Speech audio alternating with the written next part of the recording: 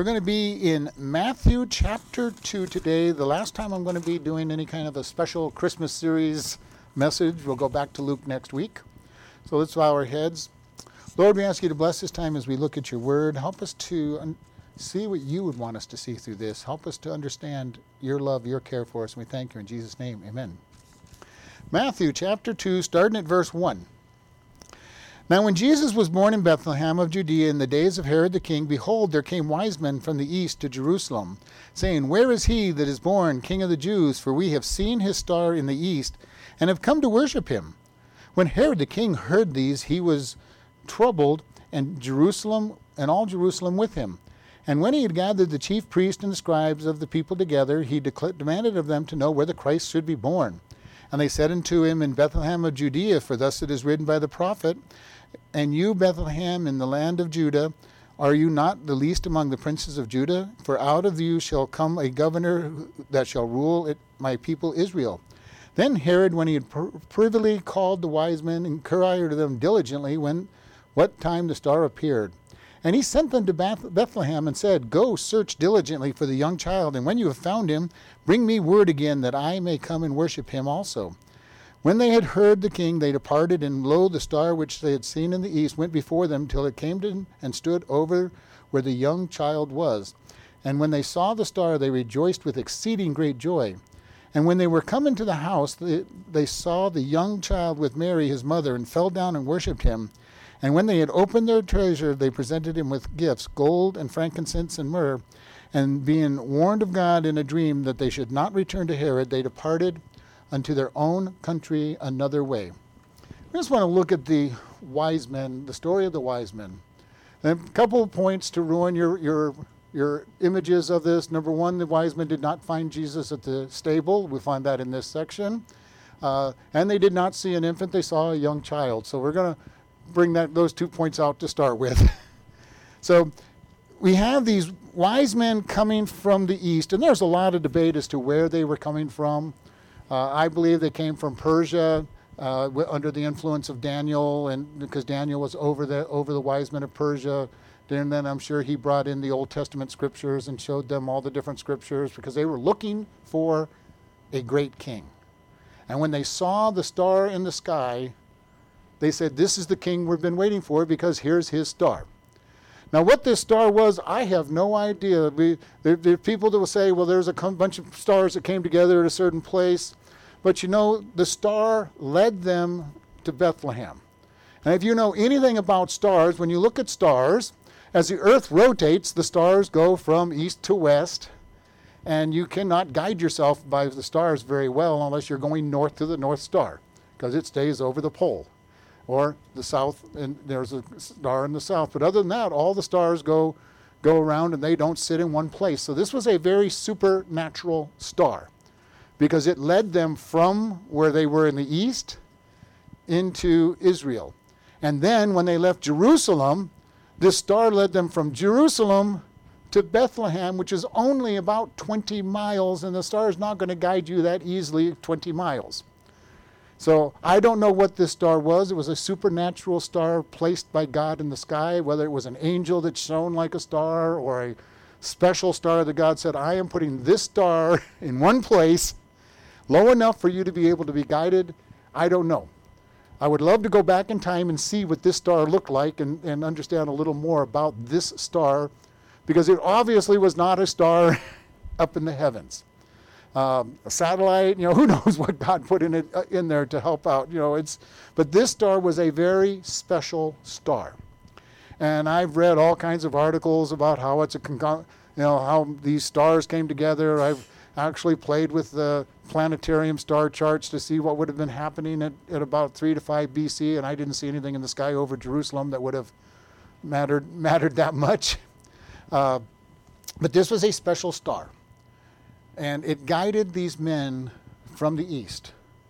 Even if it was Persia, Iraq, Iran area by today's standards, and it was still going to take several months to get from where they were to Bethlehem. And so these men see the star, they see this image, and they're going, this is the great king that we're looking for. And this is an amazing thing. When Jesus came, it seems like everybody in the world knew that he came for the Gentiles as well as for the Jews, except for the Jews. Because they were so prejudiced against Gentiles, they could not understand how the Messiah would come and bless all nations. Last week when we looked at Simeon's prayer, Simeon goes, he will be a blessing to the Gentiles. And all through this we see that Jesus was a blessing to all people. Why? Because God created all people. This is one of the reasons I have trouble with the whole idea of racism and different nations being a problem, because we all are of the seed of Adam and Eve. All of us are from two parents. And if that's not enough, we had the great flood that wipes out everybody, so we're all also descended from Noah and his wife and their three boys that we know of. So we all know that we are all one. And we're finding out as science goes on, once you get past skin color, we're all the same inside. The anatomy of everybody's still the same. The blood chemistry is pretty much the same for every single person. Yeah, there's small differences, but not enough to say that this belongs to one race or another race. We are all one. And Jesus came and was worshipped by Gentile wise men that were looking for the King of Kings. And unfortunately, the first place they went to find the King of Israel was to Jerusalem. Now, from their perspective, that would be the perfect place to start your look. Where do the kings of Jerusalem live? Of Israel live. They lived in Jerusalem. It was the capital. And they went to see Herod. Now, if you don't know much about Herod, it was said that by the king, the Caesar, that it was safer to be the pig in Herod's house than to be in his family. He killed his children. As soon as a boy got a little bit ambitious, he'd get them killed. Either by sending them to battle or literally would trump up charges and kill them. He was murderous. He was dangerous. So when it says that Herod was troubled, and then it adds in, and all Jerusalem with him, it meant that all Jerusalem was very nervous, because he was the type that heads would roll if he did not like the answers that he got. How would you have liked to have been the chief priest or the Sadducees and everything that he called and goes, where is the Messiah supposed to be born from? Now, he's in a mood, and you're going, we better get the right answer, and he better be happy with our answer. What happened in Daniel's day when he was just learning to be a wise man, and Nebuchadnezzar had that crazy dream that nobody could interpret? He'd commanded all the wise men to be killed. He goes, if none of you can do what I ask, I'm going to kill you all. I'm not feeding you anymore. I'm not training you anymore if you can't answer a simple question to me. And remember, his question wasn't all that simple. He wanted them to tell him what his dream was, which no individual could have done without God's blessing. And Herod's here, at least he gives them an easy question. They go, oh yeah, we know the answer to that one. He's going to be born in Bethlehem. It's an amazing thing that they knew the answer to where the Messiah was going to be born. These guys knew their Bible. They did not apply the Bible to their life, but they knew Scripture. We need to be very careful as Christians that we don't get so knowledgeable in the Bible that we forget that we also have to apply what God tells us. And it's easy sometimes to get stuck in, I know my Bible really well. I can go into Bible trivia and win every time because I know my Bible so well. The next question is, okay, fine, you can win the trivia, but how much of the Bible can you apply to your life? When it's time to make a decision, do we go to the Bible for our direction, or we do go to our own understanding? Proverbs 3, 5, and 6, trust in the Lord with all your heart, lean not unto your own understanding, in all your ways acknowledge him, and he shall direct your paths. How does he direct it? Through the Word, through the Spirit. How often do we make decisions without even thinking about what God wants us to do? I'm guilty of doing it frequently, and I know my Bible very well. And there's times when I make a decision, I'm going, man, that was the dumbest decision I could have made because it has nothing to do with the Word of God. Now, we need to be very careful. Are we applying God's Word to everything we do? Every decision, because I hear all the time, well, I feel good about my decision. Well, I'm glad you feel good about it, but what is the Spirit telling you? Yeah, I've had many people I will talk to, especially when I was dealing with teenagers. Well, I really feel like God wants me to date this person.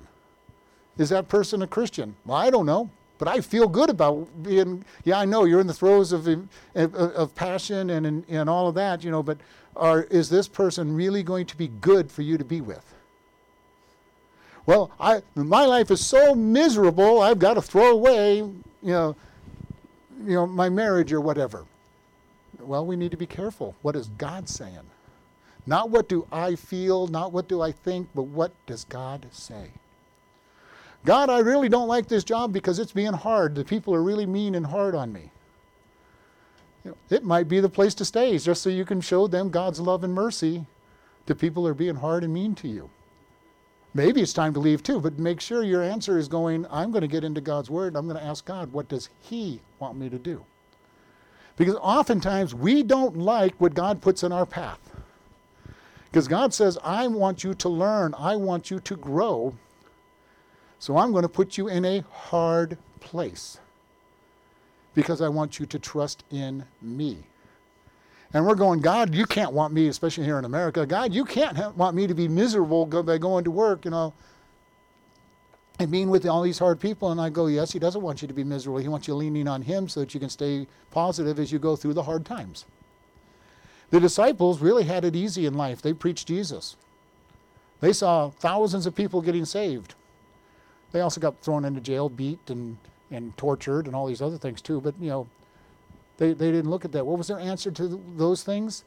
And their answer was so wonderful, and I love this, and I've given it many times. They said, thank God we were found worthy to suffer for Christ. Now in America, we don't usually get that attitude. We are taught in America especially, if you're suffering, something's wrong. We have dangerously put ourselves in this prosperity gospel idea all the way around Christianity in America. Even if we don't believe we're going to need to be healthy, wealthy, and wise, we have to be happy. Nowhere in my Bible does it say God's going to make us happy. He said, blessed is the man who goes through these things. Blessed, there are rewards for going through the trials. We look at any character in the Bible, how much suffering did they go through to get the reward that they got? Think about David. David, before he was anointed to be king, was out in the fields, and when Samuel came to his father and said, get all your sons here, his father forgot about David. David was in the field taking care of the sheep. So he was told by the prophet, get all your sons here, and he forgot David. And the prophet goes, well, do you have another? Oh yeah, by the way, I do have one more son. He's out in the field so often, I totally forgot about him. And he said, get him in here. How would you like to be the forgotten child in the family? Maybe you are the forgotten child in the family. Totally forgotten. He was told, bring all your sons here, and David was forgotten about. We look at Joseph, sold into slavery. And if that wasn't bad enough, he was convicted of a crime that he did not do and ended up in prison. He spent 13 years in this position before he was finally promoted. How many of us would wait 13 years for God to do something in our life without grumbling and complaining? Maybe we would wait, but we'd be grumbling and complaining. God, how can all this stuff be happening to me? And there's nothing in Scriptures that says that he did this. Moses, the deliverer of his people, tried to do it on his own and then was chased out of the country for 40 years before God told him to go back. We can go through every one of the stories and see how God did things that people would look at and go, we know them for how good things went for them at the end of their life possibly, but we don't necessarily think about what took them to that point. What does God do to make us ready to serve him? To actually bow our knees to serve him as we look to him. These wise men traveled a good month at least. And when they saw that star, it wasn't like they could just get up and go that day. If anybody's taken a long trip, how long does it take to plan for a long trip? You got to pack. You've got to get everything organized. You've got to make sure the vehicles are going to get you there.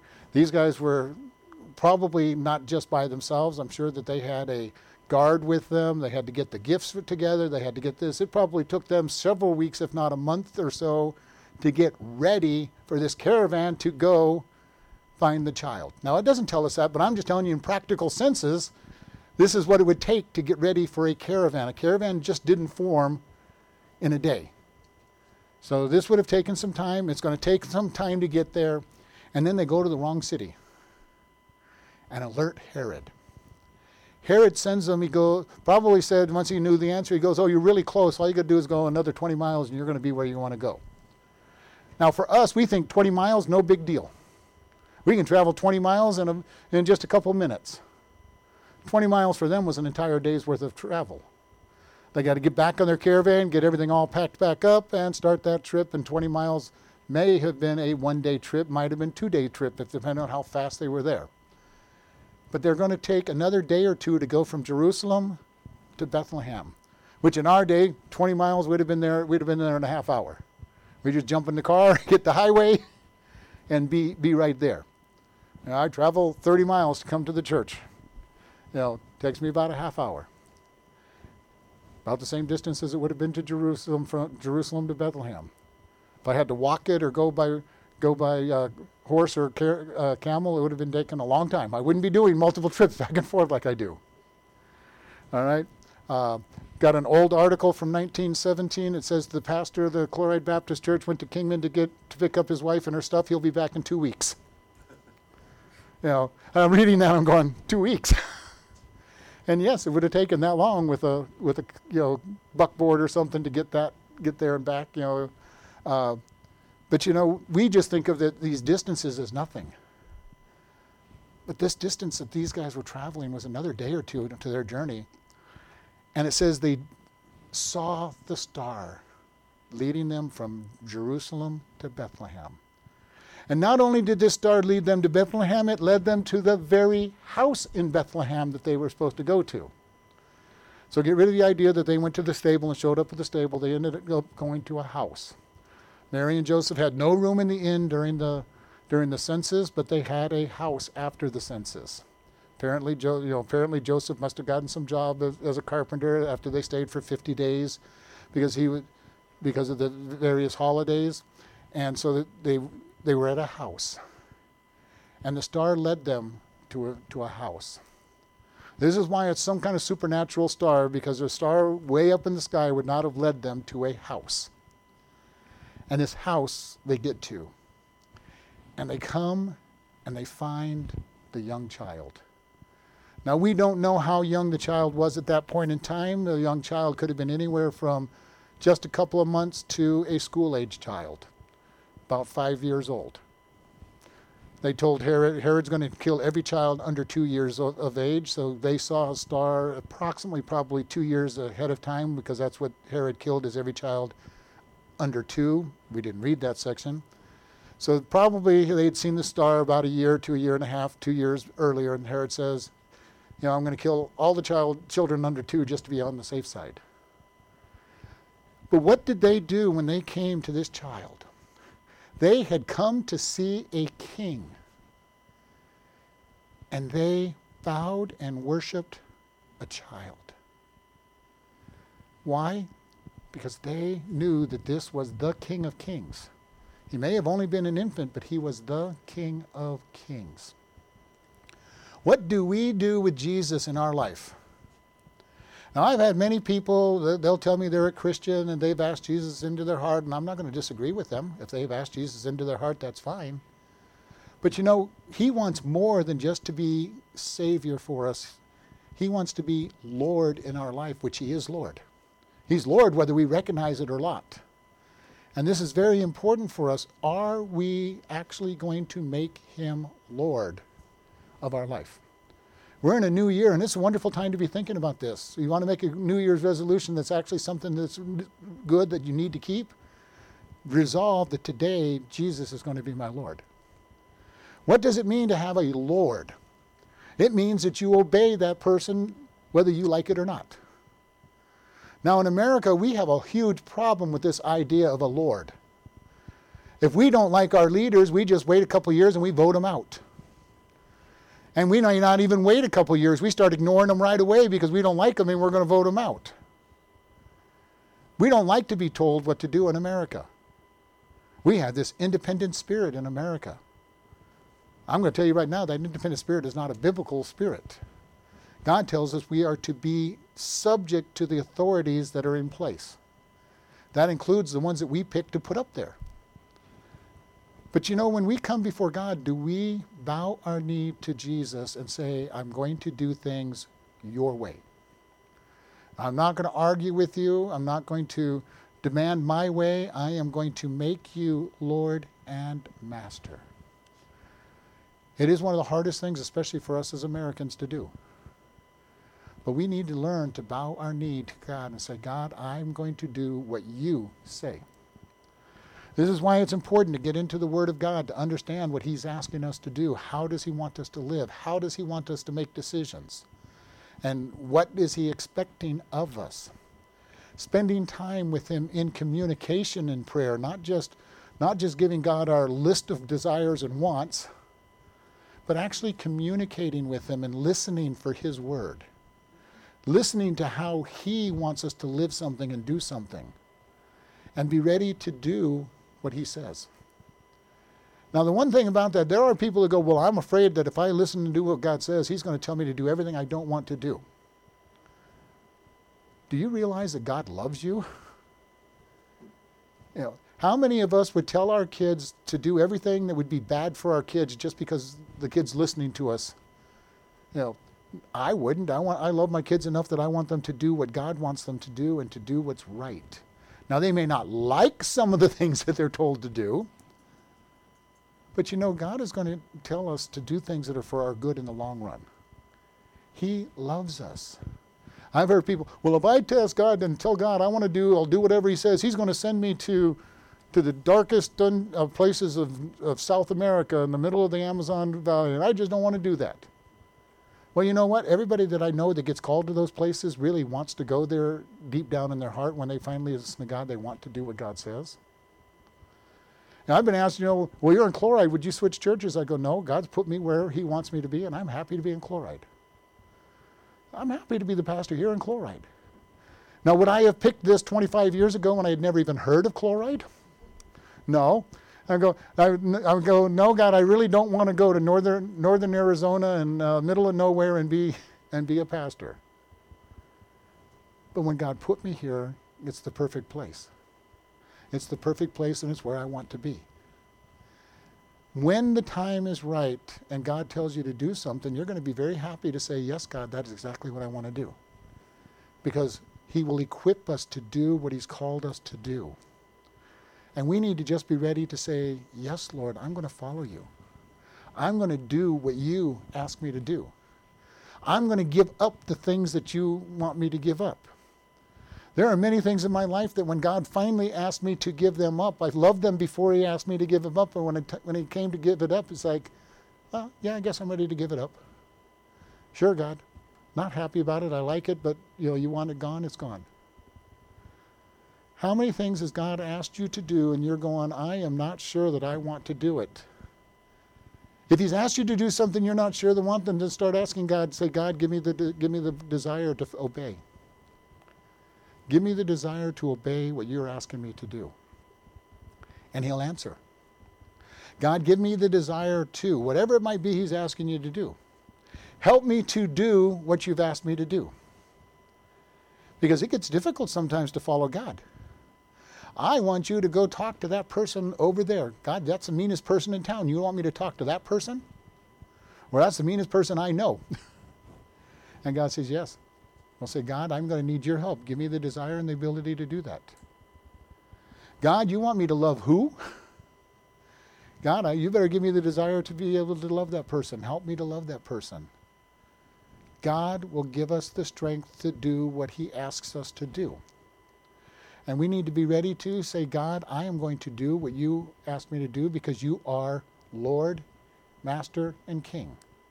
Not just Savior. He is our Savior. If you've asked Him into your heart, He's your Savior. But my question for us as a church is he your Lord and Master? Are you ready to say, yes, Lord, to whatever he says to do? The favorite description of the apostles when they wrote the scriptures is, Paul kept saying, Paul, the bondslave of Jesus. Peter says, Peter, the bondslave of Jesus. What's a bondslave? That was somebody who voluntarily put themselves in a slave position to somebody. I like what my master's doing. I just want to stay as their slave. Why? Because they understood God's love for them. They understood that he was not going to tell them to do anything that was going to harm them in the long run. The king, these wise men, and we want to point out there was not necessarily 3 wise men. It just said wise men, so we know there's 2 or more. We always come up with 3 because they give 3 gifts. But how many there was, we don't know. How many of them were looking for a king? There could have been 30 or 40 of them coming to this house. We don't know. We know there's at least 2, and we don't know how many there were of this group. But can you imagine Mary and Joseph, they're at home in the middle of Bethlehem, and all of a sudden this caravan comes up to their house? I don't know how you would think if you had a caravan, even if 2 or 3 people came to your house, and how you would feel. But they're looking out of their very strangely dressed people, foreigners, probably with a guard, come up to their house, and they're looking for the king of the Jews. And then when they show them the baby, the first thing they do is bow down and worship. They worship. They worship because they know what this baby is going to become. We need to be worshiping God in our life because he is going to become more and more to us as we walk with him. As he comes in and dwells in us and gets more and more of our heart, our desires, you're going to find that he grows. The information you get from him grows.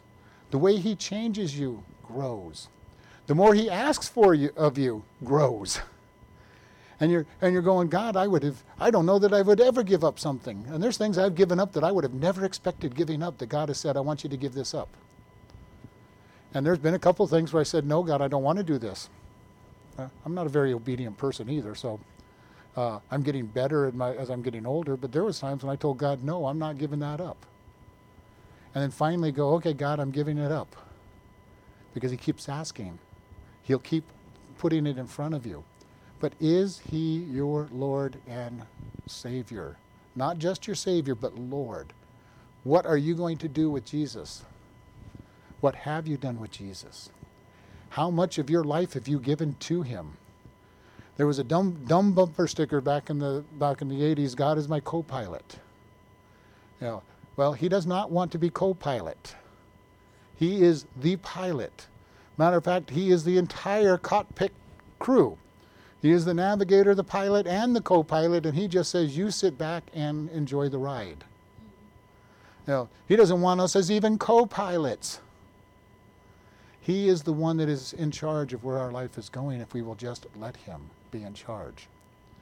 So I'm going to challenge us today. Are we ready to make God our king? If you've already made him king, great. Take it to the next step. Wherever you're at, you can add more to it. Where I'm at, I can add more. We can always add more because we all struggle with the idea of, God, I like to do things my way. I like to do things my way, and God is saying, I want to do it my way, and I want you crucified. We are told, for I am crucified with Christ, nevertheless I live, yet not I, but Christ lives in me. Do you have your flesh crucified before God so that you're not in battle with the king? If your flesh is not crucified daily, you will be in battle with the king, wanting to do things your way, doing it my way. We want to be very careful about that because God says, surrender completely to me. So this is where we're at. We need to be like the kings and bow down and worship the king and give up our rights, our thoughts to the king. Lord, we ask you to bless this time as we go about your business. Lord, we ask you to put it on our heart to totally surrender to you. Lord, if there's anybody that's listening to this online that doesn't know you, that we ask first off today that they will make you Savior. They will say, Lord, I am a sinner. I deserve punishment. I believe Jesus died on the cross for my sins. Come into my life and save me. And then after that point, Lord, I want you to be my King. And for each person in here, we ask, Lord, that you help them make the decision for you to be their King. And we thank you in Jesus' name. Amen. Listening friends, do you know God? Not just know about him. Today is the day to decide to become his child. God loves you, and Jesus came to die for your sins. In Romans 3:23, we are told, for all have sinned and come short of the glory of God. We all have sinned. God says the penalty for sin is death. Romans 6:23 says, for the wages of sin is death, but the gift of God is eternal life through Jesus Christ our Lord. We sin and deserve death and hell. However, Romans 5:8 says, but God commended his love toward us, that while we were yet sinners, Christ died for us. God loves you so much, he died for us so that we can be forgiven and have eternal life. How do we do this? Romans 10:9-8 says that if you shall confess with your mouth the Lord Jesus and believe in your heart that God has raised him from the dead, you shall be saved. For with the heart man believes unto righteousness, and with the mouth confession is made unto salvation. Today is that day for you to come to God and truly know him. Do you know him? Do you want to know him? Pray in your own words like this. God, I know that I am a sinner and deserve punishment. I believe that Jesus died to pay my sins. Forgive me and help me to turn from my sins and to live for you. If you have asked this of God and truly believe you are God's child and part of his family, we encourage you to do these things. First, tell somebody that you are saved. Second, start reading the Bible each day. We recommend starting with Ephesians and then the Gospel of John. Find a good Bible teaching church. If this is your day of salvation, you can contact us and we will send you a booklet to get started on your new life, and are available to help you with any questions you have about the Bible. You can contact us by email at office@chloridebaptistchurch.com or by mail at Chloride Baptist Church, P.O. Box 65, Chloride, Arizona 86431.